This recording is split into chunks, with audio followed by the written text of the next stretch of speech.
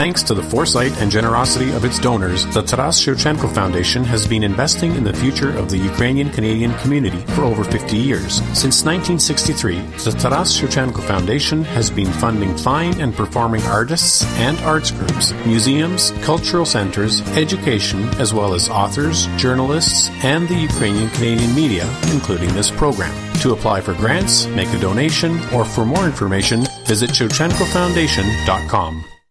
Father Theo Machinsky and St. Michael's Ukrainian Catholic parishioners invite one and all to Divine Liturgy and Fellowship, Saturdays at 11 a.m. and Sundays at 6 p.m. at St. Michael the Archangel Ukrainian Catholic Church, 4017 Victoria Avenue in Nanaimo.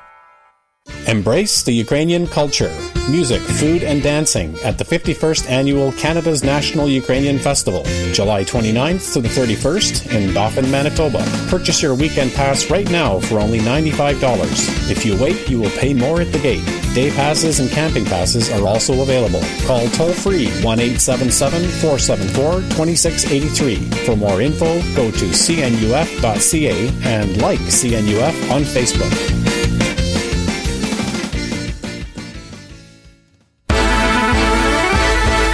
The Vesna Ukrainian Dancers of Nanaimo invite one and all to their annual year-end concert Sunday, June 5th at the Malaspina Theatre on VIU campus with special guests, the dancers of the Latin Society of Nanaimo. Showtime is 2 p.m. Tickets are $10 for ages 12 and up, $5 for children aged 6 to 11, and free for kids 5 and under. Tickets available from Jean at 250-758-1561, the Firehouse Grill in downtown Nanaimo, or on Facebook, Vesna Dancers Nanaimo. CHLY 101.7 FM, Vancouver Island. On the web, www.chly.ca.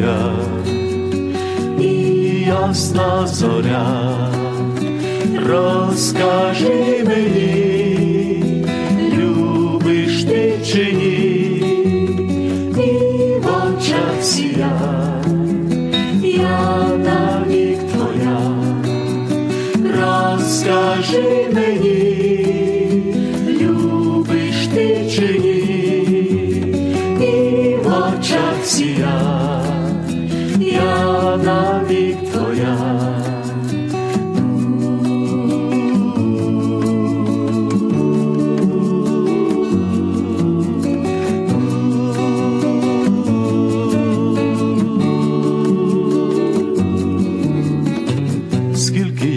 Пройшов, ти пройшов, а тебе знайшов, ти знайшов у своїх краях, у краях, ластівко моя.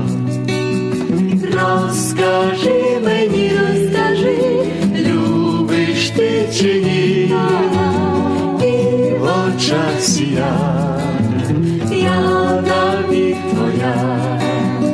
Розкажи мені, розкажи, любиш ти чи ні, в очах сія, я навік твоя. Згасла вже зоря, згасла вже зоря, пісня солов'я, пісня солов'я, лиш любов сія, лиш любов сія, і твоя й моя. Розкажи мені, розкажи, любиш ти чи ні, і в очах сія, я навік твоя.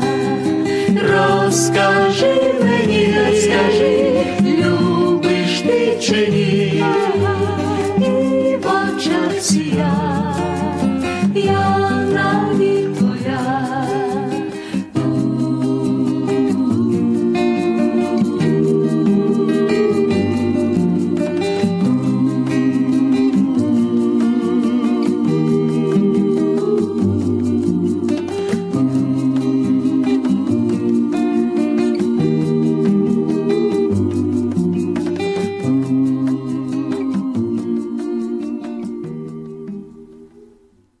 Доброго дня, любі слухачі!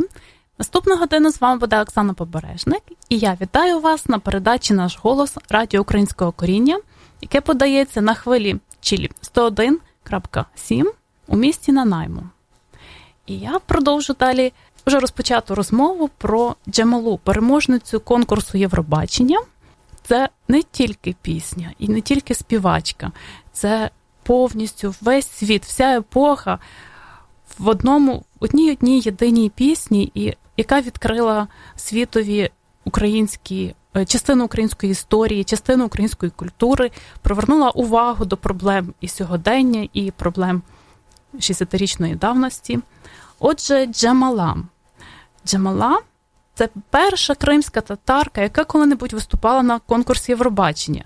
І її пісня чи не найдалі від того, що звикли чути на Євробаченні. 1944, так називається пісня, і йдеться в пісні про масову депортацію всього кримсько-татарського населення із Криму під час Другої світової війни радянськими військами за наказом Сталіна.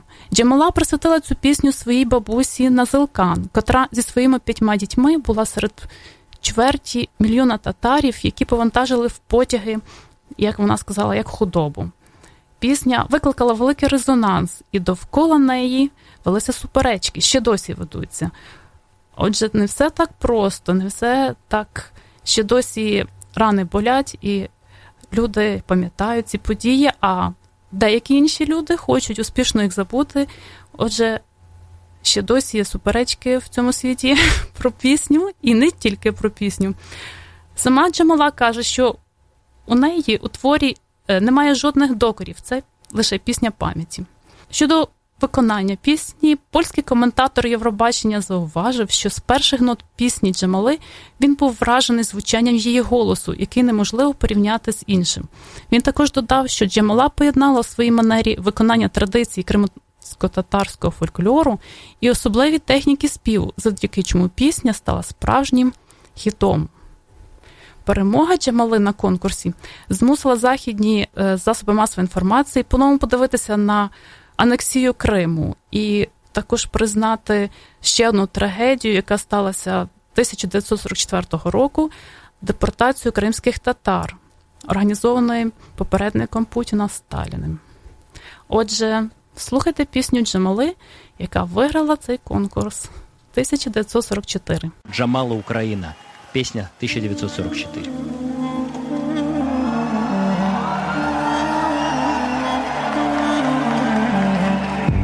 When strangers are coming,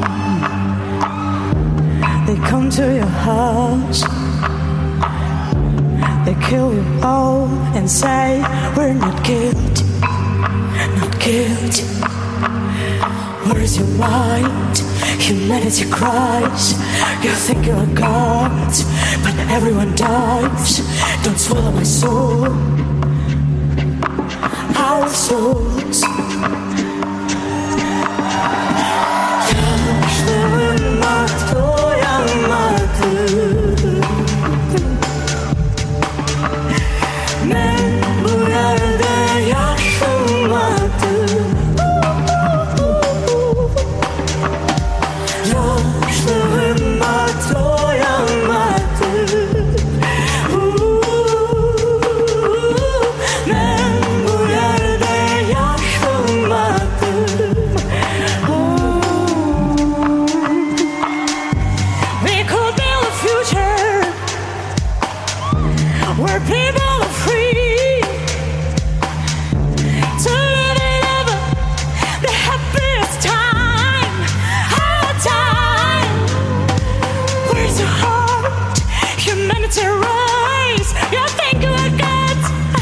Everyone dies. Don't swallow my soul, our souls. Jag vill hemma, då jag möter. Men börjar det jag som möter. Jag vill hemma, då jag möter. Men börjar det jag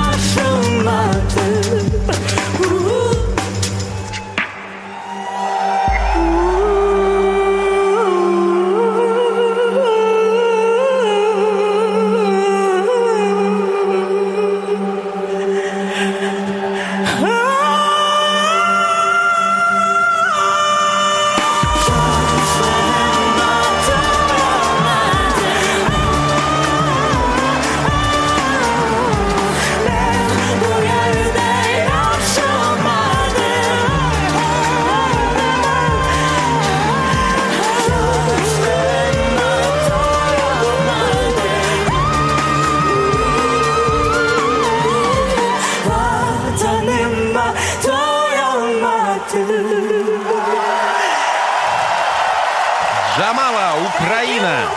Очень красивый, насыщенный голос. Редкий, кстати, для Евровидения. Абсолютно точно. Отже, Сусанна Алімівна Джамаладдінова, ми її знаємо тепер як Джамала, вона народилася 1983 року, і вона співала за Україну. Це співачка і акторка кримсько-татарського та вірменського походження. Також вона народна артистка України. Виконує пісні в стилі джаз, соул, фанк, поп та електростиль, а також бере участь в оперних постановках та шоу. За свою кар'єру Джамала випустила 3 студійні, 1 концертний і 2 міні-альбоми, до яких увійшли пісні англійською, українською, російською та кримсько-татарськими мовами. Знялася у фільмі «Поводир» українського режисера Олеся Саніна про трагічну судьбу, долю хлопчика і також кобзарів, бандуристів 30-х років. Події відбувалися у Харкові. І ми про ці події поговоримо в одній з наступних передач. Це так дуже прихований, дуже важко було дослідити злочин радянського керівництва проти українських бандуристів і кобзарів. Отже, фільм «Поводир» рекомендую вам подивитися. Це новий фільм режисера Олеся Саніна і пісня до цього фільму «Чому очі мають квіти» у виконанні Джамали.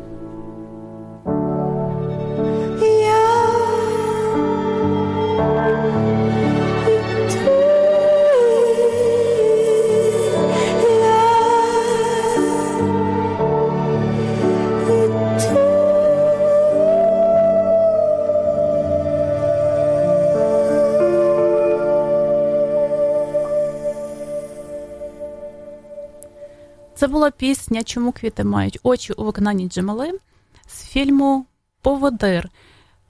Це фільм про трагічне кохання американського інженера до української оперної співачки, яку зіграла Джамала, а також про трагічні події, розстріл бандуристів у Харкові на початку 30-х років. Отже, вернемося до подій, які оспівані у пісні 1944. 18 травня 1944 року силами НКВС розпочалась депортація кримських татар з батьківщини. Джамала розповідає зі слів бабусі, що сталося з їхньою сім'єю. В цей час прадід її був на фронті, тому не зміг захистити її і дітей. Отже, її прадід служив у радянських військах в той час, коли радянські війська виселяли бабусю, прабабусю і бабусю з сім'єю в Середню Азію. Їх погрузили в товарні вагони і дали їм буквально на збори від декількох хвилин до півгодини. Це за один день практично все населення було виселено з їхніх територій. Офіційною версією причиною депортації називалися факти співпраці частини кримсько-татарського населення з німецькими окупантами. Але насправді депортація не торкнулася цих колабораціоністів, тому що більшість з них були евакуйовані в Німеччину в цей час. Депортовані були якраз ті кримські татари, які хотіли, звичайно, просто жити, просто працювати. Також воїни і ветерани радянської армії, які повернулися з полів боїв, багато з них були травмовані. Це, до речі, новий фільм «Хайтам-Ра». Це фільм про історію кримськотатарського народу, якраз про депортацію. І зараз, до вашої уваги, кримсько-татарська мелодія, дуже популярна і дуже цікава. Називається також «Хайтам-Ра».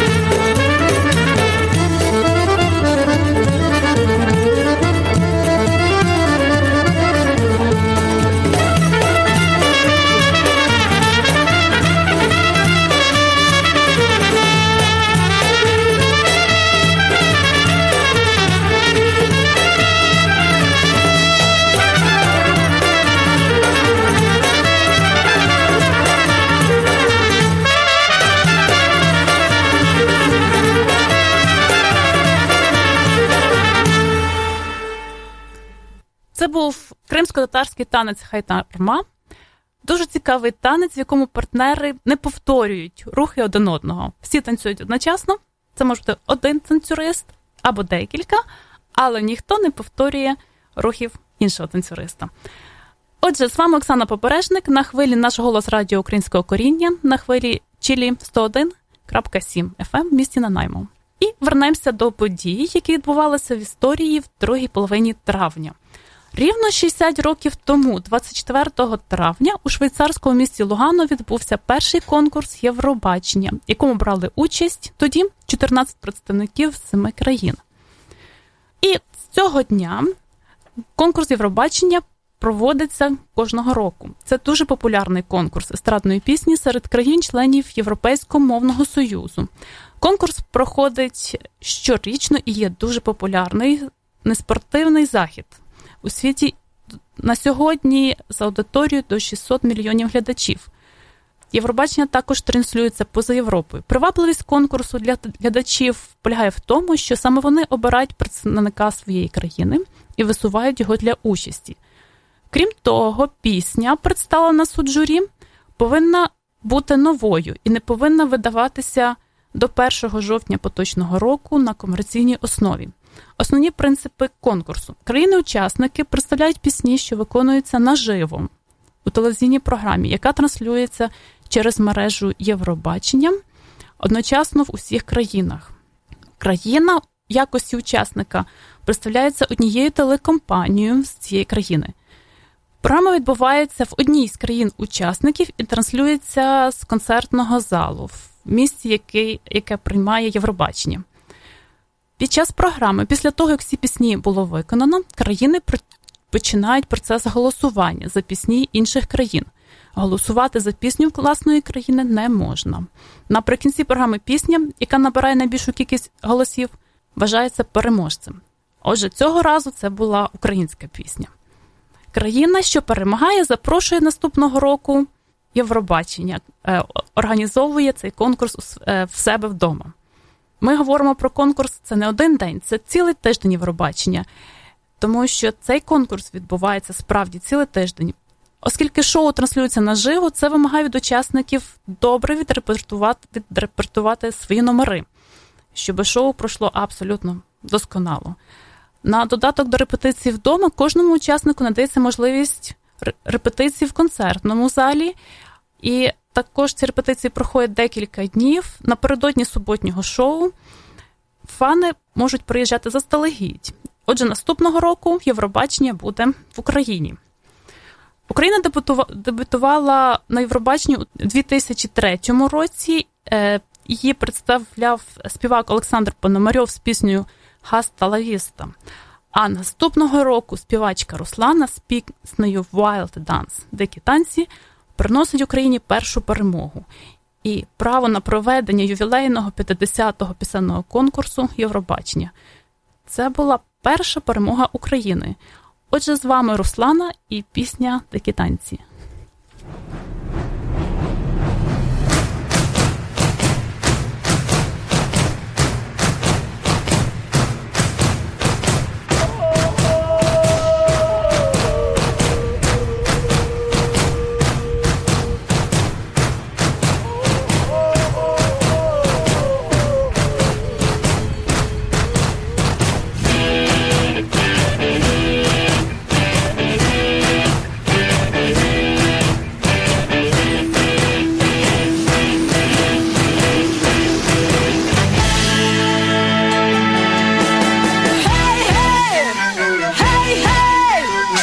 Весною літо, за зірками вітер, заплету їх у вінок, будуть в мене квіти. Кажуть, земля без крил, а вона жива. Кажуть, що гори пил, а вони співа. Кажуть, шкодуй себе, а я просто небо, тиша і спокій всім, а мені не треба. Можливо, світ змінити, так знаю, гей, гей, нам танок не зупинити цей.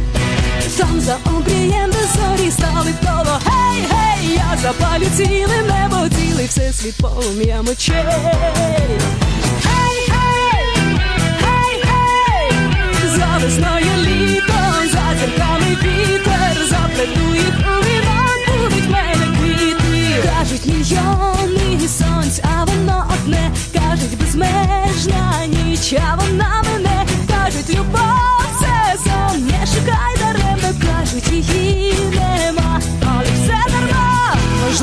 світ змінити, так знаю, гей, гей, нам танок не зупинити цей. Там за обрієм де зорі стали в коло, гей, гей, я запалю ціле небо, цілий всесвіт полум'ям очей. Гей, гей, гей, за весною літо, за зірками вітер, заплету їх у вінок, будуть в мене.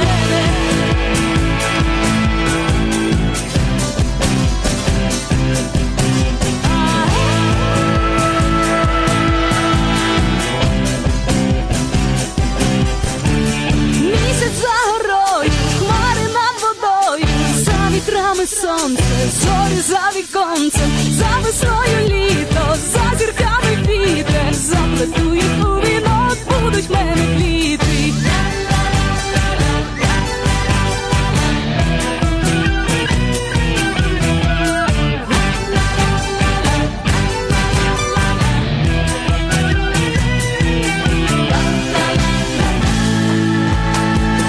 Каже, шкодуй себе, над горами ніч, кажуть, любов мине, ти її не клич, кажуть, забудь, але я прийду до тебе поза часи вітри, наче зірка з неба. За весною літо, за зірками вітер, заплету їх у вінок, будуть квіти. За зірками буде вітер, заплету їх у вінок, будуть в мене. Я прийду до тебе, наче зірка з неба. Так, справді, це була Руслана «Дикі танці», і ноги аж самі просяться до танцю. Зараз ми поговоримо, розкажу вам про дуже цікавий гуцульський танець, який називається аркан. Танець дуже знаний в Івано-Франківську, Чернівецькій та Закарпатській областях. Учасники ритуалу починають неспішно і важко розгойдуватись. Вправо-вліво, вправо-вліво. Нарешті коло відривається від землі і починає обертатись. Народжується, власне, танець. Рухи в колі вимагають синхронності, відчуття один одного. Чи були вони такими, як можемо побачити в сучасному аркані? Але, мабуть, вони мали певне значення, були мовою, яку розуміють сонце, вогонь, земля і вітер. Коло крутилось, рухи робились запальнішими, гупання ніг передавалося горам, вібрація досягала наче самого нутра землі. Швидше, швидше, швидше, ще і ще. Шкода, що ніхто з дослідників не вказує, який жест, який момент був точкою екстазу, що дозволяла енергії нарешті вириватись назовні, вколо розпастися і заспокоїтись. Очевидно, лише самі танцюючі непомильно відчували, коли наставала мить єднання з богами. Отже, аркан – танець гуцульських богатирів, які спускалися з гір. Arkan, circle dance of heroic Hutzul warriors, Ukrainian Hutsuls, group of Ukrainian Highlanders that inhabit the Carpathian Mountains in western Ukraine. Hutsuls preserved unique dialects and unique traditions and cultural heritage of their own. Hutsuls have very distinct, their own unique genetics. Too. A little bit English about Arkan. Також давні назви цього танцю – арган або оркан. Цей танець є сакрально-ритуальним танком жителів Карпатських гір гуцулів. Танцюють його зімкнутим колом або півколом з топірцями в руках. Як я вже говорила, танець дуже поширений в Івано-Франківській, Чернівецькій та Закарпатській областях. Характерне ритмічне чергування 2/4 в першому такті та 2/8 і 1/4 у другому. Аркан є головним елементом обряду посвячення гуцульського 20-річного хлопця у Легіні. Він отримував право здійснювати танці, носити топірець та підперезуватися широким паском, тобто ставав потенційним опришком. Перекази свідчать, що вперше гуцульський танець аркан виконали витязі, які зійшли з гір. Так про що ж розповідає цей давній гуцульський танець? Танець аркан є одним з древніх символів горянського життя. Згідно з деякими версіями, він містить в собі елементи поганського ритуалу, а також міг бути танцем-ініціацією посвятою в чоловіки. Гуцули вважають його опришківським танком. Цей танець також називають єднанням з богами. Давайте спробуємо уявити, як могло це виглядати століття і століття тому. Бо коли сьогодні на сцені аркан танцюють добре вишколені професіонали в гарно випросаних білих сорочках, академічно тягнучи носочок, роблячи бадьорі усмішки і приймаючи хвацькі пози, враження може бути дещо хибним. Наймовірніше, тоді це відбувалося у верхах, на полонинах, зрозуміло, під відкритим небом, ближче до сонця, до богів. Отже, на полонині з якихось причин сходились чоловіки. Етнографи кажуть, що, скоріш все, це були пастухи. Напевно, що, можливо, мисливці.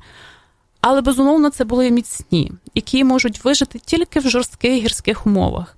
Ці відбірні горяни сходились докупи, повільним кроком, зосереджуючись, концентруючись. Вони вже зараз, наближаючись одне до одного, готувались до якогось важливого чину. Тоді наставав момент єднання цих енергій. Чоловіки ставали в коло, закладали руки одне одному на плечі. До речі, творячи цим так званий солярний знак. Свідомо чи мимовільно. Отже, ми говорили про танець аркан і продовжимо гуцульську тематикою дуже цікавим інструментом – гуцульською трембітою.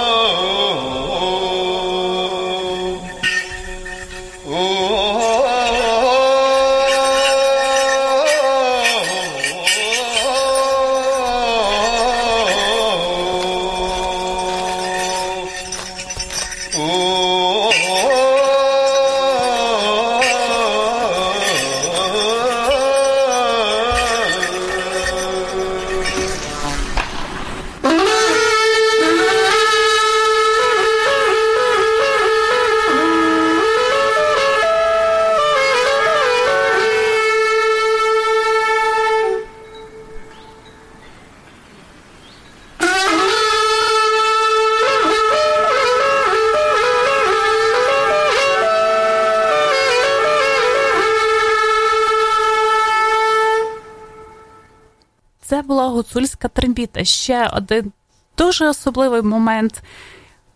Це існує тільки так само в горах ця трембіта, не в моїх краях. І чи знаєте ви, що це один з найдовших інструментів? Мелодія розтікається до 10 кілометрів, а довжина трембіти може досягати 8 метрів. Трембіта – це духовий мундштуковий музичний інструмент, рід дерев'яної труби, без вентилів і клапанів, іноді обгорнутий березовою корою. Більшість трембіт має довжину до 3 метрів, діаметр 30 мм, збільшується у розтрубі. У вузький кінець трембіти вставляють дерев'яний, роговий або металевий мундштук. Висота звукового ряду трембіти залежить від її величини. Звичайно, чим коротший одна по одному звучить, довший значно потужніший. Мелодію виконують переважно у верхньому регістрі. Трембіта поширена у східній частині українських Карпат, зокрема на Гуцульщині. Звідки ж і танець аркан, про який ми говорили перед тим. Отже, сьогодні в нас такий легенький екскурс у традиції вивчення української культури через український танець, український інструмент. Отже, трембіта. Виготовлення трембіти – справа кропітка. Спочатку обирають хорошу смереку, бажано громовицю, тобто дерево, яке влучила блискавка. Гуцули переконані, що з небесним громом дереву передається голос творця. Та навіть зрізавши необхідну смереку, її цілий рік залишають загартовуватися. А далі найвідповідальніший момент. Одним ударом її потрібно розчахнути навпіл, аби вже згодом витисати серцевину. Процес знову ж затягується до року. Половинки скріплюють березовим клеєм та обмотують корою. Товщина стінок трембіти всього декілька міліметрів.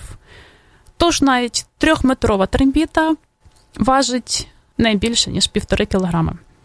Споконвіку трембіта була єдиним засобом зв'язку чабана з селом. За трембітовими звуками люди дізнавались про місцепробування ватаги з отарою, про те, як триває випас худоби, маржини, як вони називали. Трембіта на полонині з діда-прадеда виконувала утилітарну функцію, була таким собі годинником. Для гуцульських вівчарів це був також і телефон, і барометр. За звучанням трембіти досвідчений чабан міг визначити, якої очікувати погоди. Особливо добрий інструмент відчуває дощ та грозу. Ще у прадавні часи пастухи на полонинах визначали час за тінню. Ватаг – потрембач. Ставши обличчям до сонця, слідкував, коли його тінь з'єднається з його ростом, що означає початок обідньої пори, південь. Визначивши таким чином час, ватаг оповіщав трембітою мелодію сигналом. Сигнал означав, вівці йдуть на обід до стаї. Особливо звуки інструмента попереджали і про небезпеку. Цей інструмент також супроводжував усі гуцульські обряди і свята. За давньою традицією, без трембіти не відбувалося жодної події. А от в сучасних селах насправді дуже важко знайти справді, коли звучить трембіта.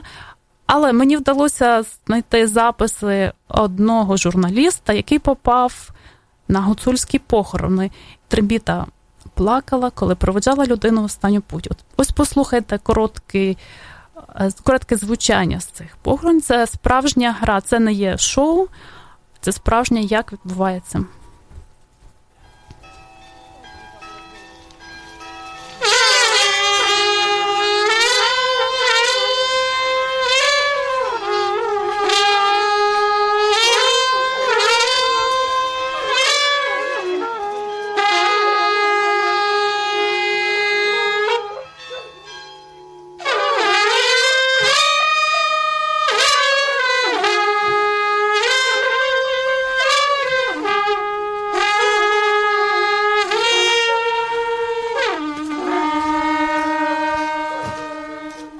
Це було звучання справжньої трембіти під час справжньої події похорон. Це не шоу, але з приходом у гори радіозв'язку, з приходом такого, можна сказати, швидкого життя, оці традиції святкування і оголошення про події відмирають. Все рідше і рідше можна знайти справді гру на трембіті, не шоу. Найчастіше трембіту включають до оркестру, також на фестивалях, також, якщо в місті музиканти люблять пограти, вони беруть часом, якщо вміють, вони беруть з собою трембіту і збирають велику аудиторію, які дають можливість попробувати, як ж це грати. Я пробувала. Насправді, у мене нічого не вдалося, так що ще одна коротке звучання трембіти.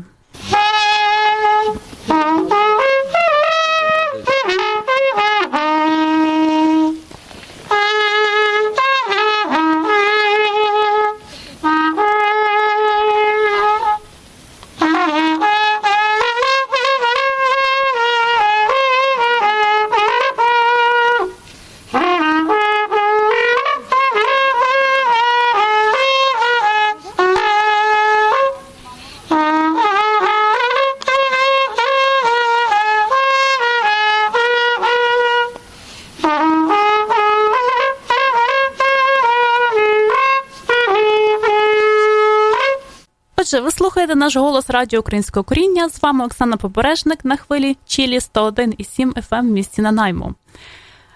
Ми вивчаємо українські традиції через українську музику, інструменти, танці. Цього разу ми говорили про трембіту, унікальний інструмент. А одній з наступних передач ми поговоримо про цимбали. І з вами зараз Петро Сказків грає. Називається його твір «Музика Майдану». Він грає на цимбалах.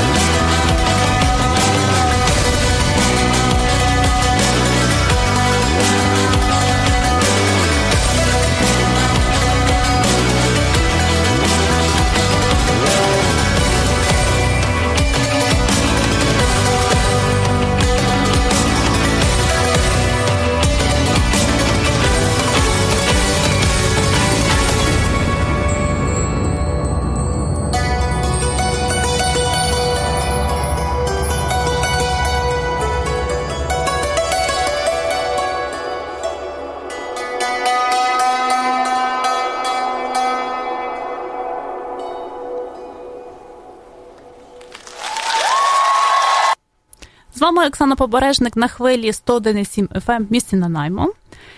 Якщо ви слухали цимбали, і якщо у вас є якісь запитання, пропозиції, будь ласка, насилайте всі ваші листи на сайт www.nashgolos.com, а також на Facebook-сторінку або Twitter.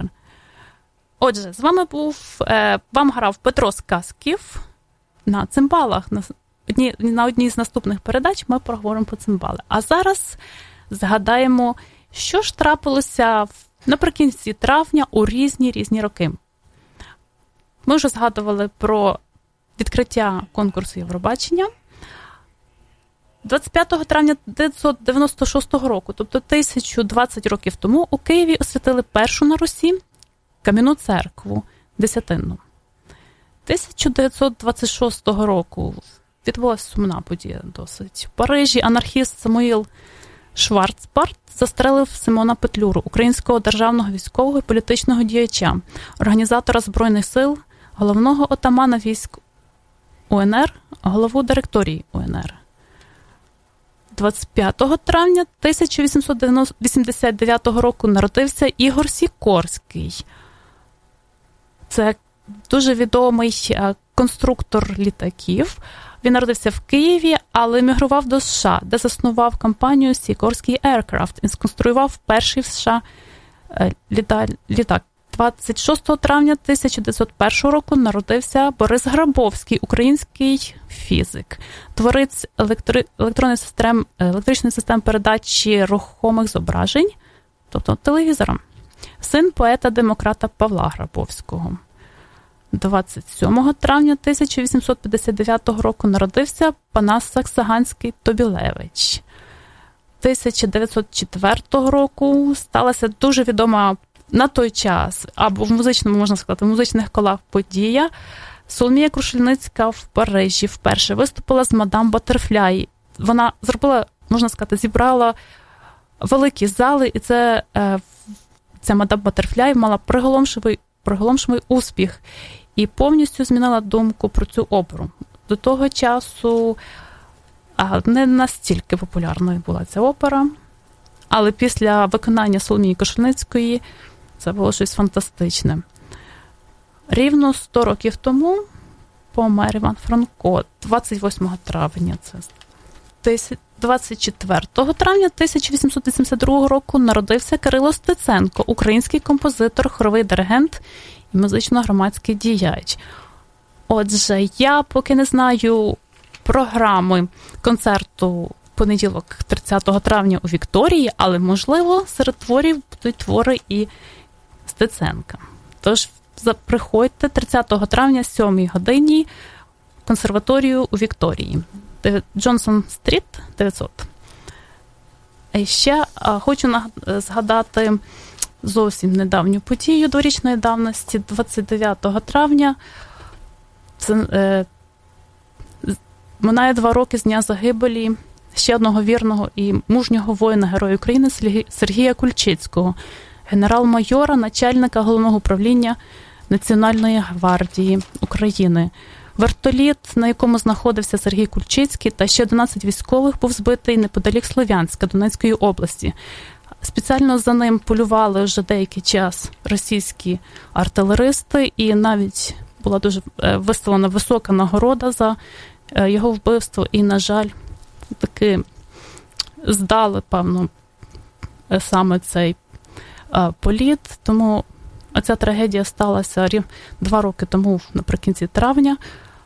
На той час Сергій Кульчицький був чи не єдиним, найбільш ефективним організатором опору, і солдати ще досі згадують про нього, як він ставився до них як до рідних синів. А зараз його невістка працює в українській новій поліції. І ще хочу сказати, що це для мене особисто дуже велика трагедія, тому що це мій родич.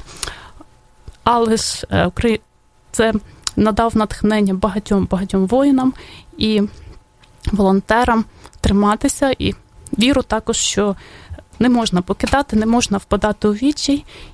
А далі хочу просити наступну пісню, таку бадьору козацьку пісню от саме цим українським воїнам. І також Надії Савченко, яка от мужньо теж витримала 700 днів чи 709 днів свого полону і надихнула багатьох українців до такого рішучого опору, а також можна сказати, що вона багатьом росіянам допомогла зрозуміти, що варто їм підніматися з колін. І незважаючи на всі розмови в проросійських колах і на всі, от, можна сказати, досить нехороші слова про неї, дуже багато росіян таки підтримують її. Отже, пісня «Гей, соколи».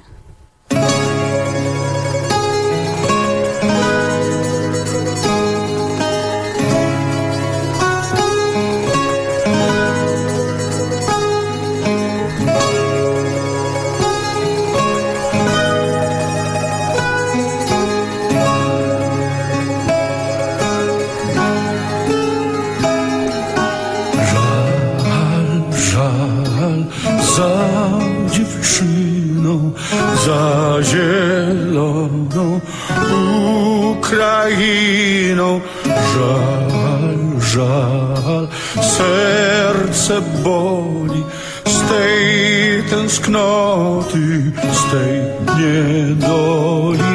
Hej, hej, hej, sokoły, obijajcie lasy, doły, dzwoń, dzwoń, dzwoń, dzwoneczku, mój stepowy, dzwoń, dzwoń, dzwoń.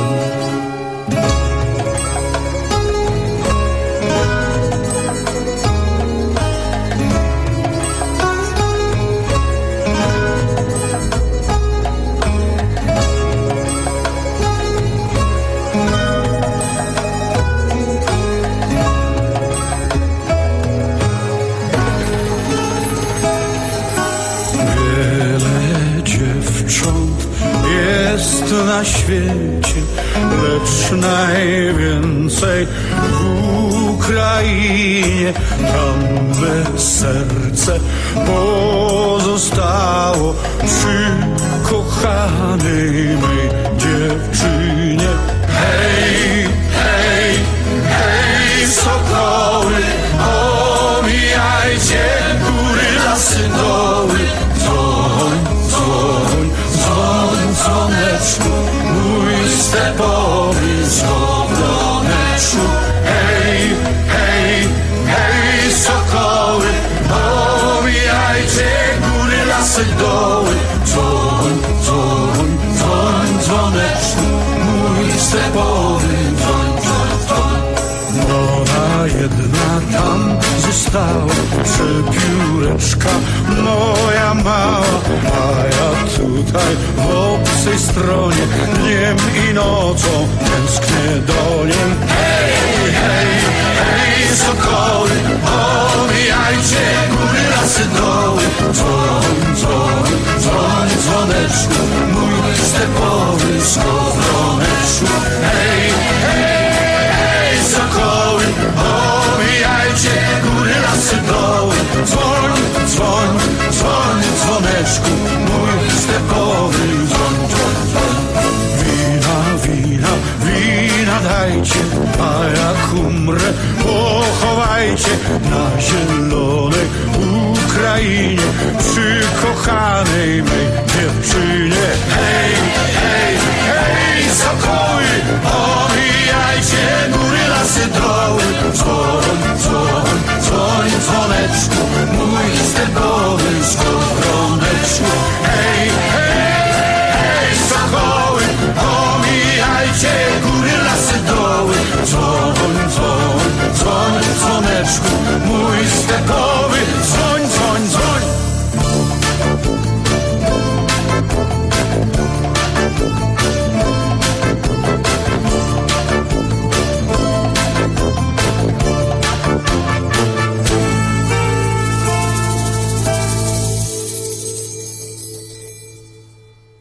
На жаль, ми вже скінчили сьогоднішню програму. З вами була Оксана Побережник на хвилі Чилія 101,7 FM в місті Нанаймо. Також відвідайте наш сайт www.nashголос.com, Фейсбук-сторінку о Твіттер. З вами була Оксана Побережник. Гарного дня вам і побачимось, почуємося вже в липні.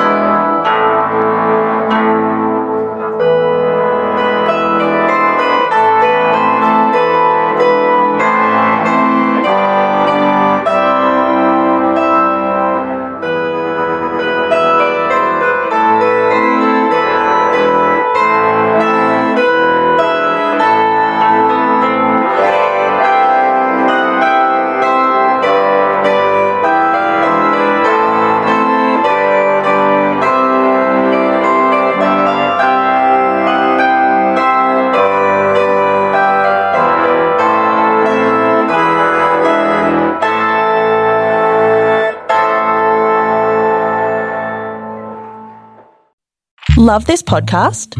Support this show through the Acast supporter feature. It's up to you how much you give and there's no regular commitment. Just hit the link in the show description to support now.